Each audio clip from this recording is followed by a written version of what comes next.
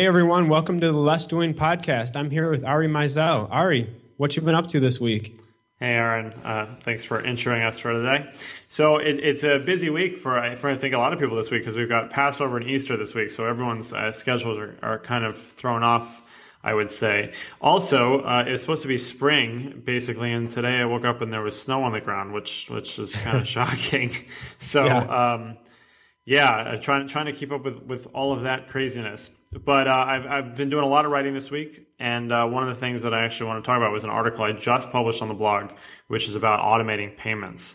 So I know we were planning on talking about IFTTT today, and I think this is probably a good place to start. So you guys can go ahead and read the article. I mean, it would be great if you do, but there is a new service, relatively new service from Square, which I've talked about this actually. We both talked about this on a couple of podcasts now, but this sort of epiphany hit me the other day. So a friend of mine, Nick, who created Calvin, which is a new calendaring app, which I'm actually advising, which is really awesome, by the way. Everyone should check that out if they can. It's an app that it's in beta right now, but you can request an invite, and it makes it much, much easier to make plans with people. It's a little bit more on the social side, but it's really, I think, going to blow people away once it goes public. So that's called Calvin.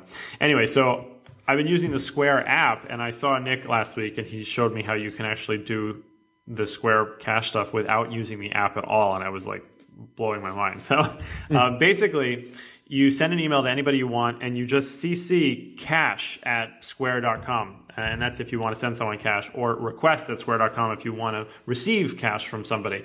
And if they've never used it before, then they just have to give their debit card once, and then you're sort of off to the races. But what I realized is that, so we've been using this to pay our babysitter, which has been really, really cool because it just makes things so much easier. And I realized that if you can send cash by email, then you should be able to trigger it somehow, right? Right. So using IFTTT or Zapier for something more advanced, you can trigger and automate some pretty extensive payment information and even receiving of payments. So the action is really easy. So the action is that, either with your IFTTT or Zapier, the action is that you're going to be sending a Gmail message to the person, and you're going to CC, cash@square.com, and then the amount, you can either put in a static amount if it's always the same, or it could be derived from the trigger, and then, whatever you want in the email. So that's the action. But the trigger could really be anything. The trigger could be a new post on an RSS feed, or something that somebody puts in a Twitter hashtag if you want to get really fancy about it. Or you could just create a form on your website now where somebody says, something that somebody does outsource work for you, whether they're doing transcription work or graphic editing or whatever. They could say, who they are, the work that they did, what their email address is, and how much the work was. And then that information can go right through Zapier into an email and pay them. So, you may not want to do this for your, $10,000, $20,000 vendor payments, but for the things that are, a couple $100 or maybe $40, $50 at a time, it'll make it really convenient, and then you'll have a nice record of all that stuff. On the other side of it, you can use it to request money. So if you log time with a client, for instance, and you log that however you want, you could send them an invoice, but you could also have it go this way, and it's really easy. You get the cash automatically in 1 to 2 days. So I just got really excited about that, and looking forward, I'd love for people to make comments on the post if they could about ways that they might be able to use different triggers to automate it. One of the crazy ones I came up with is that if you have somebody, for instance, that comes to your house and waters your plants, maybe they could flip a light switch on their way out, and using the Belkin channel on IFTTT, that could then signal that they've done their job and they get their money. Just don't tell them that that's the trigger. Yeah. Well, that's really cool. Like this. I can see where that would really come in handy. Yeah. You mentioned some of the comments on Facebook, and I wanted to read one of the reviews that someone left on Facebook. His name is Mike Lamoth, and he says, Ari is simply amazing, and I have everything he puts out, and I'm addicted to his podcast. Keep the content coming. So, Mike, thanks a lot for putting that up there. We love it if you'd go to iTunes as well and put a few sentences up there as well. It just helps raise the podcast ranking on iTunes. But thanks for putting that out there. Yeah, Mike, thank you very much. And actually, that's a good segue to something really quick that I hadn't even gotten to tell you about, Aaron, yet. But I'm working on a quick little promotion with Zazzle.com, which is a website that lets you customize just about anything, t-shirts, coffee mugs, mouse pads, pens, all sorts of stuff. You can put your logo, whatever kind of stuff you want on it. And they are going to be providing me with 25 less doing workout t-shirts that we're going to be giving to people who leave reviews. So I think, Mike, you're going to be the first one to get it. So if you're listening to this, Mike, please send an email to me through our contact form on lessdoing.com and let me know that we mentioned you and you heard it, and send us your address and we'll get you the first of these 25 t-shirts. So anybody who's listening, there'll be more information on this in the future, but from the point of this podcast on, if you can leave reviews, we've got 25 of them. Either leave a review on iTunes or where else, Aaron? Where else? Stitcher, Facebook. Yeah. All of that's good. So thanks again, Mike. And we got a question on Facebook today too, right? Yeah, the question is, just curious, how are you generating the transcripts for your podcast? Are you outsourcing it to a professional or using some kind of software? Okay, so I mean that's a great sort of basic question, and I've sort of talked about this before, but for the most part, the transcripts are done through Fiverr. So Fiverr is, one of my favorite websites in the world, and you can get all sorts of stuff done for $5. And there are tons of people who offer gigs such as, I will transcribe 15 minutes of audio for $5, or I will transcribe 20 minutes of your video for $5, whatever it might be.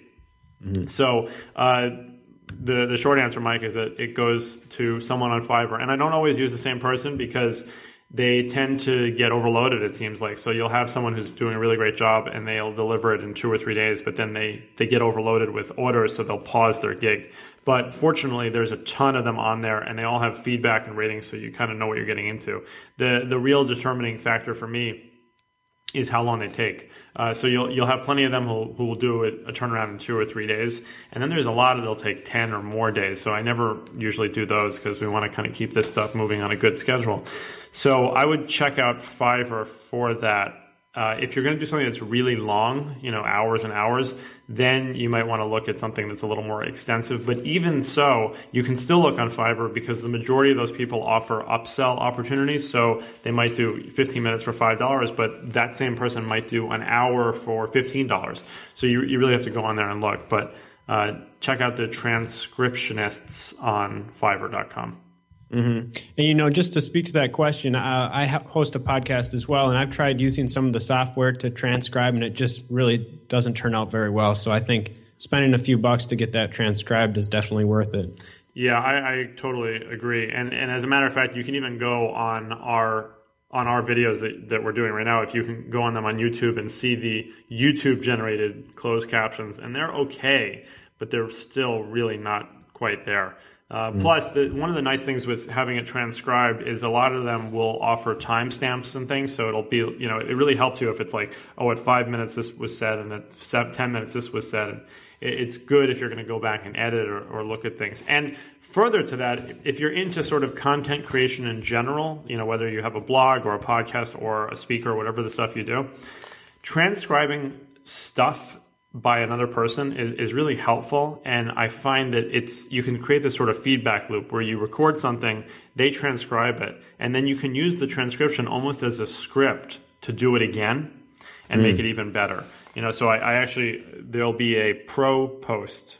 And if you're not a member of the Less Doing Pro community, you should definitely check it out because I post really sort of, I think, innovative videos for people who are trying to take this a little bit to the next level. But the next one that's coming out is about that feedback loop. And what I talk about is how you can do screencasts of processes that you might go through to share with people. But you can actually create a script for the screencast and then use the screencast to improve the script and sort of go around and around until it's really perfect and you get it short and concise. Nice. You mentioned screencast there. What software are you using? Because a few weeks ago, it might have been last week, that you posted a Chrome extension that actually captures your screen. And I've been testing that out, and it's been working pretty good. Yeah, okay, so you're talking about Screencastify, right? Let's see here. Yeah, that's what it's called. Screencastify, everyone. Yep. So I'm really impressed. So up until now, I've been using Screencast Maker, which is a native app for the Mac. And anyone who's read a lot of my stuff knows that I really try to not have a lot of stuff installed on my computer. I really try to limit it as much as possible. So if I can get something done within the browser, I am all for it. But of course, screencasting is kind of computer resource intensive. So if you're doing it in the browser, it's one of those things that tends to be kind of buggy. This has been working really great. I'm very impressed. So it runs within Chrome. They actually have an experimental mode where you can record stuff outside of Chrome. You can record the whole desktop, but most of the stuff you're doing is in the Chrome tab anyway. So you can actually change the frame rate. You can record your microphone and your webcam, and then you can immediately upload it to Google Drive and Dropbox. It's very, very impressive and full featured. So that's what I've been using exclusively now. Oh, nice. Yeah. Now, Ari, have you heard about this thing, Heartbleed security? Has that affected you and like your passwords at all?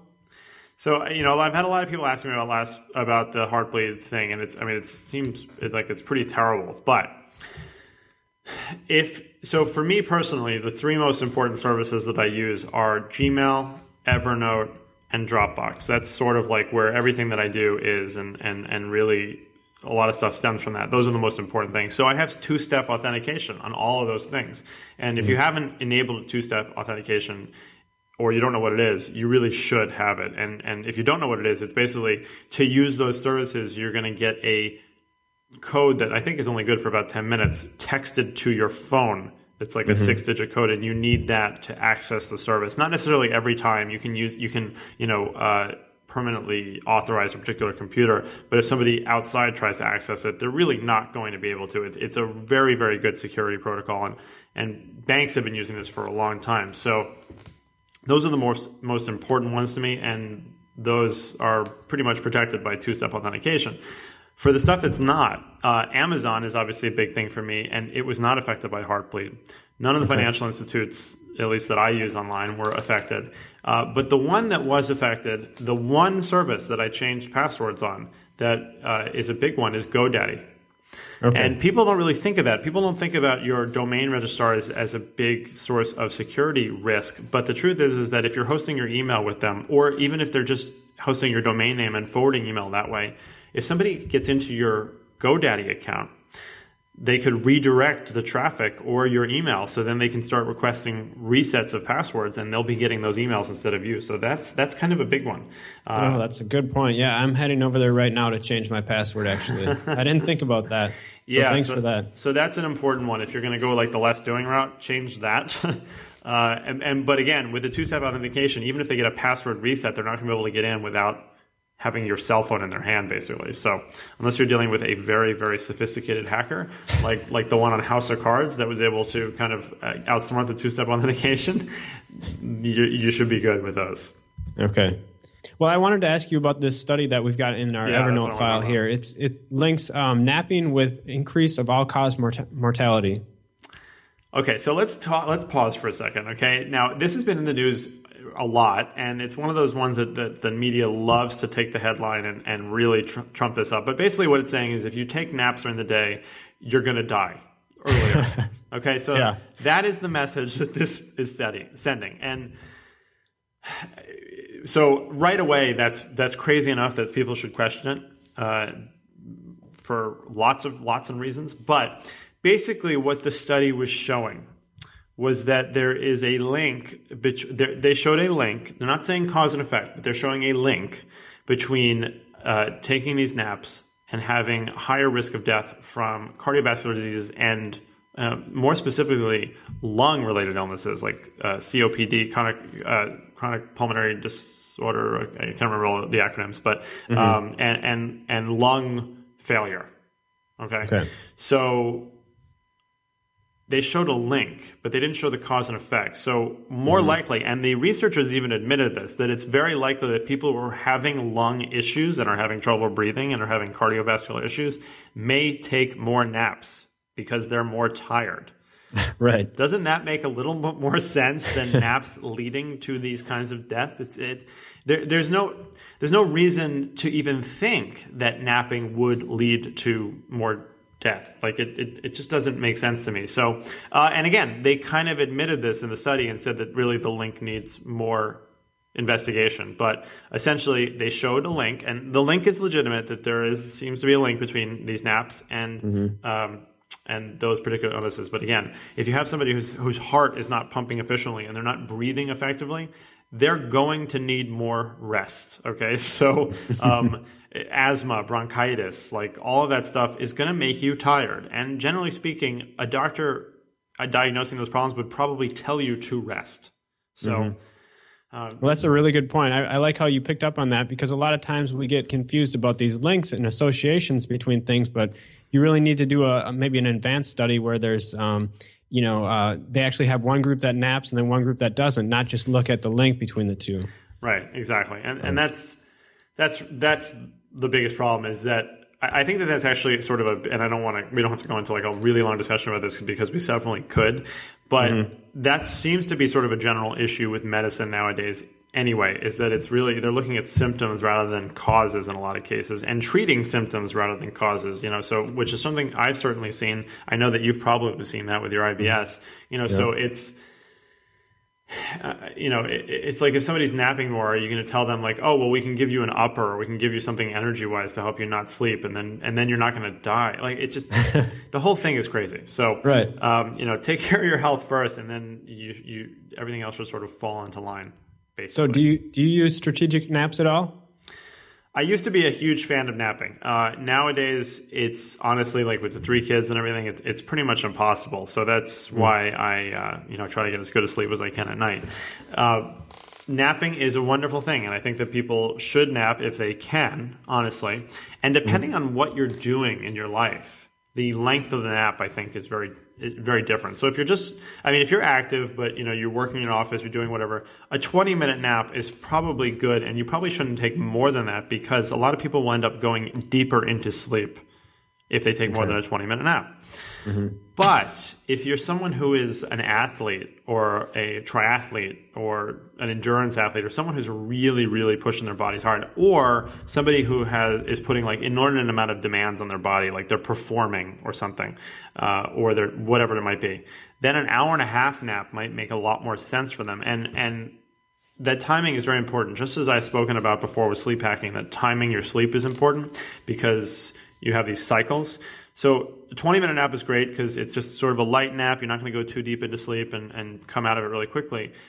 But a 90-minute nap means that you're probably going to get an entire sleep cycle. So you will get that light to deep to REM sleep and then back up again. So if you're going to do that, you really got to commit to it, because taking that 90-minute nap, you really don't want to take a 2-hour nap, and you really don't want to take a 1-hour nap, because you're going to hit those at bad points, basically. So,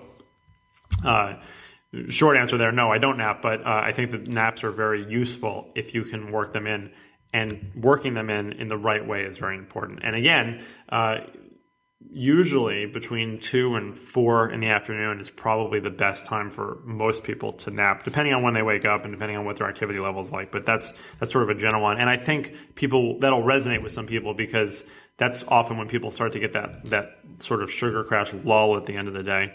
Right. And that's a great way to refresh. So should we talk a little bit about fecal transplants and today's guest on the interview? Yeah, so this is one of those interviews where I wish I had like 6 hours to talk to this guy. So the interview is going to be with Glenn Taylor of the Taymount Clinic, and he is using fecal microbiota transplants to cure C. difficile or C. difficile infections, which is a really horrible infection when it actually gets to you. But he's also using it for Crohn's, colitis, IBS, almost anything that can be linked to the gut. He's basically trying it with people who are willing, because there's very little downside to it. And sorry, to back up. So fecal microbiota transplant is very simply taking the healthy microbiota from one person and putting it into an unhealthy person. And that is involving taking fecal matter and inserting it into where fecal matter goes. So that is what it is. But with C. difficile, which is one of those infections that a lot of people don't get affected by, but when it does affect you, it's very bad. And it tends to be resistant to antibiotics and really untreatable in a lot of ways. He's seen results in 2 to 3 hours with this kind of treatment. And it makes sense. There's research towards it that goes back decades, and he's done it over 800 times at his clinic in the UK now. So really interesting guy. Very, very nice to talk to, very knowledgeable. He's not a doctor, he's a microbiologist.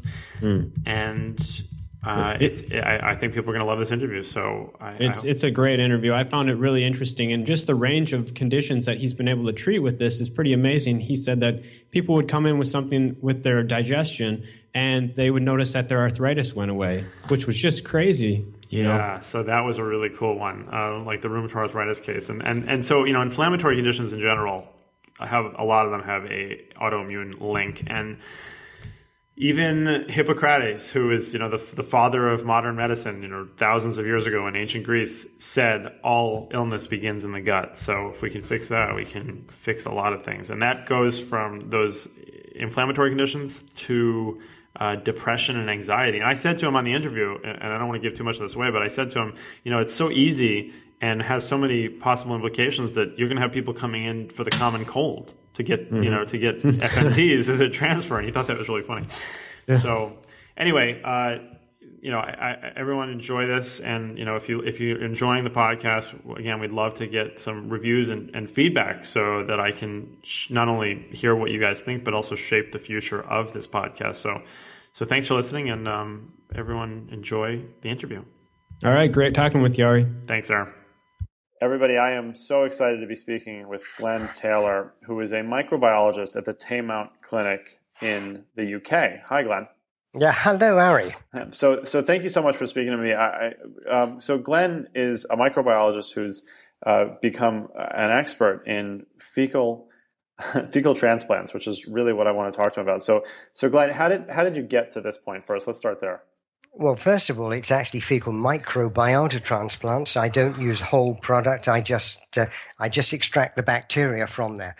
How did I get into this? Well, I've been for 10 years conscious of the fact that bacteria actually play a major part in digestion, and to try and improve the environment inside the gut, I was working with probiotics, trying the different strains, different groupings, trying to combine them together, different media that I was growing them in. In essence, we were basically trying to create sufficient bacteria that we hoped would colonize in a new human gut and relieve many symptoms.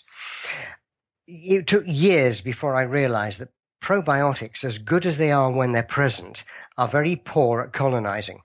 So it was a phone call I received some 3 years ago, or at least my wife was the first recipient of the call. A young man came on and said, please don't put the phone down on me. I've got an unusual question, and so far everybody I've asked this thinks that I'm a bit strange. I'm looking to get a whole human gut microbiota transplant. And my wife said, I'm sorry, I don't quite... What exactly? I'm looking for fecal transplant. Bless her, she thought the worst and was about to put the phone down until I practically vaulted the desk and I said, hold it, hang on a second. I spoke to the young guy, and that was my kind of road to Damascus. I suddenly realized that my work was broadly wasted, and that what I really needed to be concentrating on was how to find the right diversity of bacteria, how to harvest it, how to preserve it, and how to put it back in, how to implant it. And so for 3 years, I've just been researching, working, and putting it into practice very quietly, I have to say, in the possibly the smallest research clinic in the world. And then we found that one or two of my patients were sort of talking on the internet, and the next thing, I get an avalanche of inquiries. I had no clue that people were out looking. I had spent my time thinking this is a bit fringe, a bit out there. Perhaps one day what we do might be looked at a little bit deeper and accepted as a possibility. What I didn't know was that there were a huge amount of people on a search trying to find anywhere where they could achieve a clinical grade of implant. And the result is that we're about to move. We haven't been here very long before we have to throw up and put our bags in the back of the cart and move off to a new facility that will give us 4 times as many treatment rooms and double the facilities of being able to treat 8 patients a day per room, just because it's absolutely necessary now. And this is so amazing to me. So I almost don't know where to start because I'm like so excited to even talk to you about this. So the first question I have is, how did you know what you could treat with it? Because, you know, as someone who suffered with Crohn's disease and overcame it, it seems like a lot of people, a lot of doctors at least, don't even consider the gut when looking at illnesses. So how did you know what you could do with fecal microbiota transplants? Well, I suppose it's part of being a bit of a maverick and going out there and looking. Well, first of all, research told us that Clostridium difficile responds extremely quickly. In fact, the battle is over and done with in probably about an hour. We only continue here at the clinic to do another 2 treatments on top because, quite frankly, it's not fair to let a Clostridium difficile patient not have a reasonable amount of microflora. After all, I'll continue on C. diff. That C. diff is present in an alarmingly high number of people in very small amounts, kept under control by your commensal bacteria. It's only when you interfere with the ratios that Clostridium can get out of its box and cause an infestation. So this is why we hear cases classically in hospital. Well, it's when people have undergone antibiotic treatment that they've changed the relationship of the different species in the gut that would normally keep Clostridium under control, suddenly aren't there because the antibiotic used kills the preventative bacteria. Boom, it happens. Yeah. And that's like very well known. We then went on to say we'll do not just 1 but 3 treatments because these people clearly have got a problem in the first place with their microbiota. So we'll do 1 to kill, 2 to make sure, 3 to start the recolonization process. I know I've heard horror stories from the C. diff Federation that a lot of physicians are simply relying upon a single implant and expecting it all to happen from there. Believe me, fellas, it doesn't. So from that point, we started to hear some stories that immune conditions responded, that people were seeing a change in their symptoms when they had implants. You have to remember that we realize that by changing gut flora, you can change fairly simple things like constipation. Right.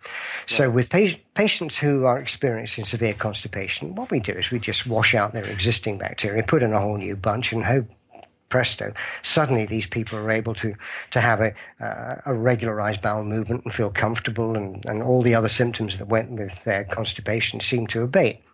Now, when you're treating people for constipation and they've got an underlying condition, like IBS, constipation that goes with IBS, and they come back and say, hey, all my other IBS symptoms seem to have gone. I have a colleague in Australia that I'll be with shortly, a professor of gastroenterology who's been a long-term proponent of this. He found that when he was asked to treat patients with Parkinson's and autism who had got constipation, when he replaced the gut flora and gave them a broad diversity, and they were handed back to their carers, the physicians and carers responded by saying, well, what else did you do? Yeah, we're seeing neurological changes. You just changed the bacteria, and now it's getting neurological changes. So at this point, you start to look a little bit broader. Autoimmune diseases. You see, for example, when we treat patients and they report that they've got conditions like enteropathic arthritis, they go through a course of treatment and they say, what did you do to my arthritis? I did nothing. No, it's all gone. Excuse me? So now we have to start collecting data each time we treat a patient and say, do you have any symptom of arthritis? Can you watch and monitor during the treatment program and let us know what's happening? And people are saying, the aches in the joints and the nodules on the fingers and the joints, I'm starting to see improvements. So this is all leading to autoimmune conditions being clearly affected by changing the gut microflora. So what do? You just then look at what's the function of the colon in the human body. Now, we know, for example, that many patients unfortunately have to have a total colectomy. You get to a point where doctors can do no more than remove a highly inflamed colon because it's close to perforation. Now, these people can survive, just as people who have colon cancer survive after the removal of the colon. Now, that means the colon surely isn't a primary organ of the digestive system. At that point, I started to question its role, and I started to do what-ifs. If you look at the structure of the colon and you see that there are so many immune cells placed in the colon, after all, there's a very high proportion of your immune system exists in the gut. Could it be that we have created an additional organ at the end of our digestive system? Because we do a pretty good job of making our own enzymes. Have we created an additional organ where we've given house room to bacteria, where the bacteria we now know interact with the immune system? So could we be describing perhaps more accurately the possibility that the colon is an organ of the immune system? If that's the case, what other autoimmune diseases now need to be investigated?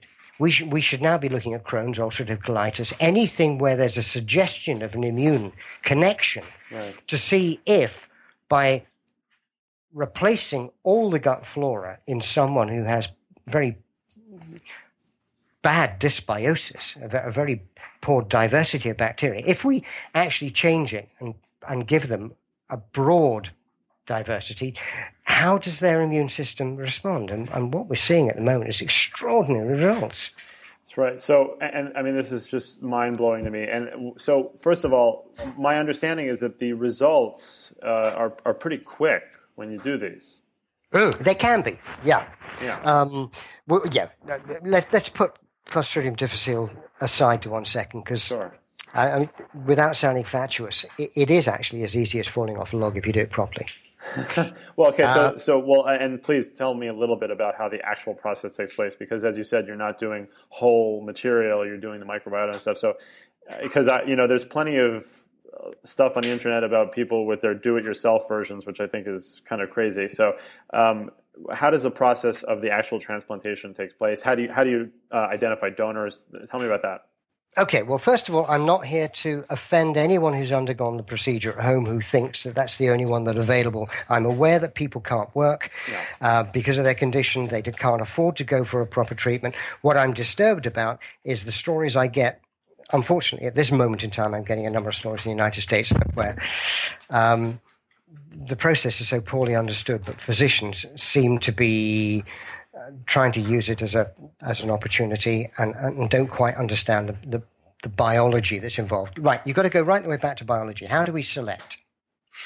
Yeah. We select donors based on lifestyle and their own understanding of what their own wellness and their health is all about.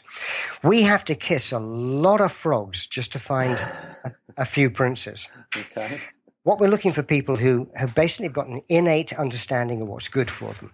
They have little interaction with antibiotics in their recent history, that they eat particularly well, that they understand the concept that food has on the body, that by eating the right foodstuffs, you get the right responses, that they understand things like the paleo concept, that this hominid has survived 1.5 million years on this planet by gathering, picking, plucking, digging, and throwing sticks at things.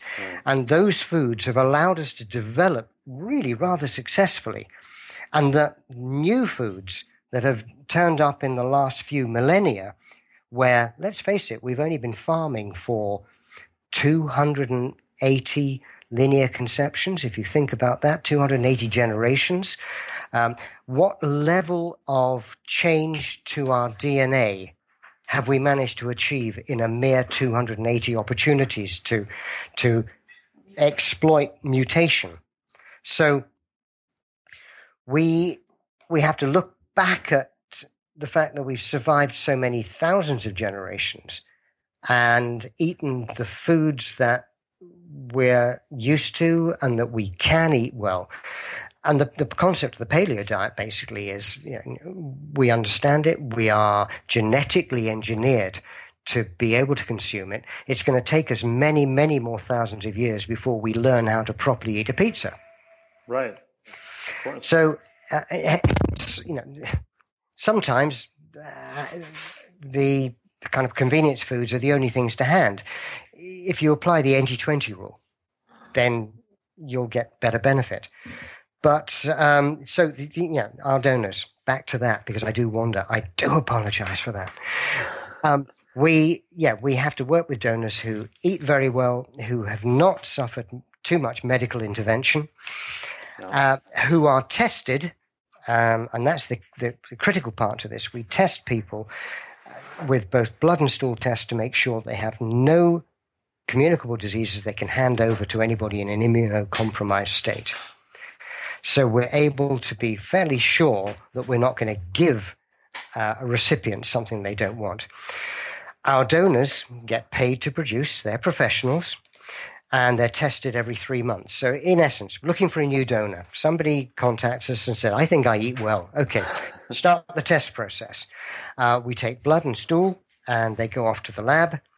We do DNA profiling, so we're using qPCR processes to be able to tell exactly what bacteria are and are not present. It's the most accurate system to date. The old system of culturing is old school and very inaccurate. So we're testing them. At the same time, we bank what they produce. I'll go through that in a second. We bank what they produce. Then we get the results of the first test, which decide whether we keep anything they banked or we dispose of it and we look somewhere else. If they're good on their first test, we continue to bank. After 3 months, we test again. If they're still good, everything we collected between day 1 and 3 months is clearly good to use. So we turn the box around in the ultra deep freeze to the use end instead of fill. And now we can start using their microflora. We have, at this moment in time, the clinic has 5 donors, which allows us to then choose from different donors on each day that we're putting an implant into a recipient, a patient. That means that on different days, different donors eat different things and have a different structure of their microbiome. Right. By utilizing 5 donors and then using different timed extractions. So we have one on one day of the month and another on another day of the month, but then we mix the days, the donors during the treatment program. So let's say 10-day treatment. You get 2 treatments from each donor at a different time of the month when they gave the implant. So that gives a much broader possibility of having a broader range of bacteria. Our diversity chances are increased so that we can kind of draw a straight line across the level of bacteria and say that you're going to be receiving almost kind of Olympic level bacteria. If you want. Right, it's the creme de la creme of microbiota. And how are you getting it in? How is the implantation process happening? Okay, well, the implant. You hear a lot of horror stories how that happens. The nasogastric tube is one favored method. I have to say that we don't keep bacteria in our small intestine by some intrinsic systems that we engage to stop bacteria wandering around where they're not wanted. Mm-hmm. We use bile acids that we recycle again and again in our digestive process to keep our bacteria away from our small intestine. And it's very successful, which is why 99% of people walk around with a small intestine that does not suffer from small intestine bacterial overgrowth, because we basically sterilize it. Now, this is very well-known procedure. Now, when you start using a nasogastric tube, why would you place bacteria in harm's way by putting them into an environment that's likely to kill and discourage them? No, we go straight back in where it's supposed to go. 2 ways of doing that, either by a colonoscope, that big, for those of the listeners who've undergone this, they're wincing at this moment. I know it well, too well. There's no comfortable way of inserting a colonoscope. It's a big piece of equipment. It probably needs sedation. It's not without a degree of risk for perforation. It really is an unpleasant experience that you wouldn't queue up and pay to do too often. So the object being that you use the very small biopsy channel that runs down the colonoscope. A good operator boasts that he can get from daylight to the ileocecal valve in about 33 seconds flat. That is in decent haste. But if you look at the way that they do that and the speed they go in, that's got to add risk somewhere. But once they're all the way in, they've scoped it with a camera and they said, we're in the right place. They then implant down through the biopsy channel as they slowly withdraw the instrument. This allows them to leave a trail behind them. And that says, yeah, we're going to get pretty good dissemination. Now, I use a pediatric rectal catheter, which allows me to put the implant into the descending colon. For those of you listening, put your hand on your left hip, in the soft part just inside your left hip, just inside the bony bit. That's your descending colon. That's where I do the implant.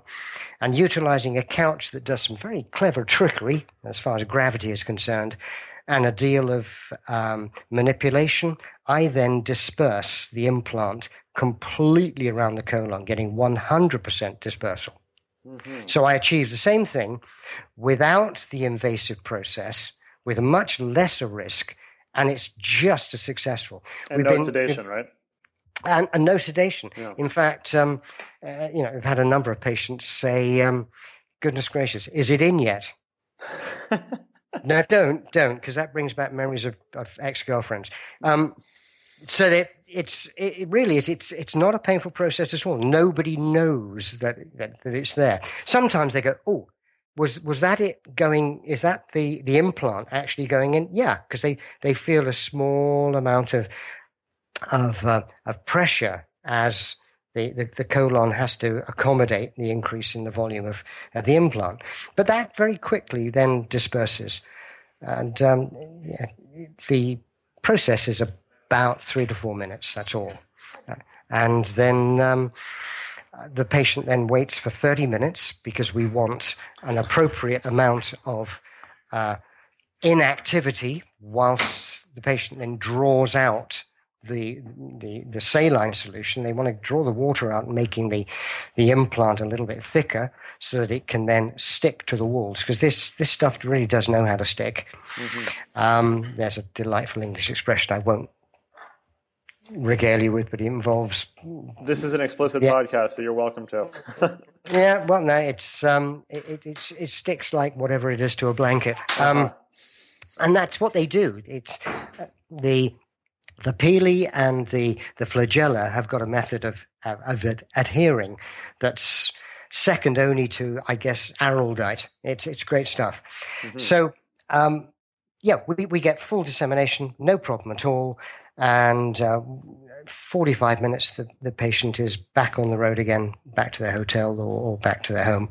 But we express that we want relatively little activity so that you have a chance for it just to settle down. Sure. Now, one of the things that really makes me curious is because a lot of this, actually, you sort of said this too, because your donors, you're looking for people who have this certain lifestyle, they eat a certain way, or they have some awareness. So it's just like if you give an alcoholic with cirrhosis a brand new liver, they really shouldn't go back to drinking because they have a new liver. So how do you deal with that aspect of that? A lot of these illnesses are brought on by a lifestyle that differs from the Olympian level donors that you're getting it from. So is there any advice that's given to people on that front?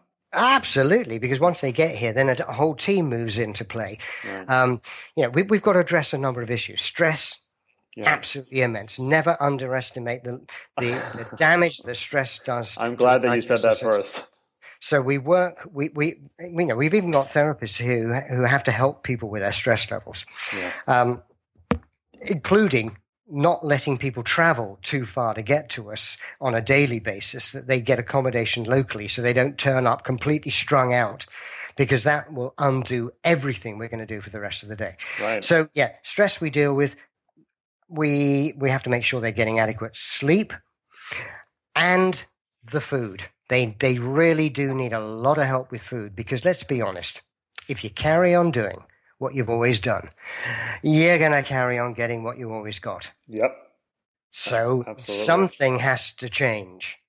and it's the food. So it's amazing how open people are. Let's be honest. If you've done this journey through life and it's exposed to you exactly why you're in the position you are, you generally take the advice that's given. And that is that you've got to eat correctly to make sure that these little fellas get their food as well. After all, what's the expression, you are what you eat? Well, Yeah. I don't know. I would say take that further. You are what you eat eats. Yes, absolutely. So what your little guys, you've managed to get your little guys inside. Now you've got to feed them. And you are the most extraordinary exotic pet shop. Now, let's face it, if you went to that pet shop to buy a new pet and you walked up and down the aisles, found something that was really cute, went back up to the guy at the desk and said, I'd like to take this home, please. And if he said to you, did you get their food while you were down there? And you go, no, I thought I'd just feed it scraps off the table, or we'd take it down to McDonald's every now and then. And you say, would you just take that thing back, put it back where you found it? You're not going to do, you're going to kill it. Right. So the point is, your bacteria live off certain food groups. If you want them to stay, could I suggest respectfully that you feed them properly? And I think that's an excellent point. And so because you've made the process, it sounds pretty pain-free and pretty easy and pretty straightforward. I mean, it sounds like you could probably experiment with a whole bunch of complaints and illnesses that people might come in with. I mean, you're going to have people coming in with a common cold, getting an FMT and walking out feeling great, it sounds like. Okay, we'll draw the line at viral infections. Well, no, but I mean, I'm joking a little bit, but being serious, yeah. No, I do agree with you. We don't know where this ends. Every single day is a new opportunity to find out just what else might happen. We get people sending emails saying, I've got, and they'll come up with something. I'm even having to go and have a look in a medical directory to find out what the heck it is. Yeah. And I say, what do you think? Are you willing to give it a go? And I think, try it. Well, what have we got to lose? I guess you've got to lose the fee. That's something if it doesn't work. But every opportunity we get to find out whether if it's just the immune system or what else. Well, and I mean, I'm sure there's, I know that there's going to have, I mean, you're going to have people, I'm sure, coming to you with depression, anxiety, all that kind of, I mean, and autism even maybe has some effect here. What are there any side effects? I mean, other than, are there side effects? Yeah, absolutely. There will be.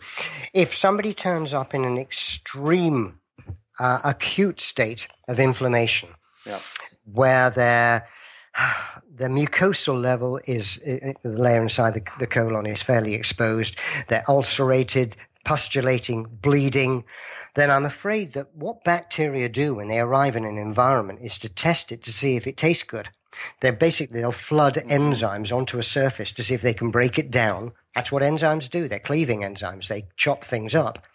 And they will attack any surface they have access to. Normally, if you're protected by your mucosal layer, then you'll do minimal damage. But if it's exposed, I'm afraid that you're not going to do yourself a huge amount of good. Don't think that you can take a flare into a clinic for treatment with ulcerative with FMT, because the flare has to be brought under control first. Otherwise, you're likely to see it exacerbated. Okay, that's one of the major side effects that you receive. In biological terms, if I was to purely talk as a biologist, I'd say, so you take all the necessary bacteria out of a fit and healthy person. You've tested the person, they've got no infectious diseases. You take these bacteria and you put them into a gut of a person who's lacking a lot of bacteria. For pity's sakes, what side effects are you expecting to happen? Why would you even imagine that they would? Now, that's taking a simplistic view. What I'm saying is that there are precious few. What we're seeing is inflammation is a big problem. And you shouldn't undertake FMT if you have a high level of inflammation. Otherwise, you're just going to exacerbate the situation. But otherwise, it's not a problem. Okay. Well, Glenn, we're almost out of time here, and I want to respect your time. So I want to make sure that people know that if they want to send you an email saying, I've got this, can I try it? How do they find out about the Tamar Clinic and what you're doing? Okay, well, very simple to find us. It's Taymount, not Mont, for a start. We get people turning up from funny angles. But Taymount Clinic is at www.taymount.com. To go through the website first, we'll answer a huge amount of questions. It will also show you how to get hold of us. If you can't find the answer to the question you've got there, then admin at taymount.com will get you there. But I do beg you to go to the website first and to read everything.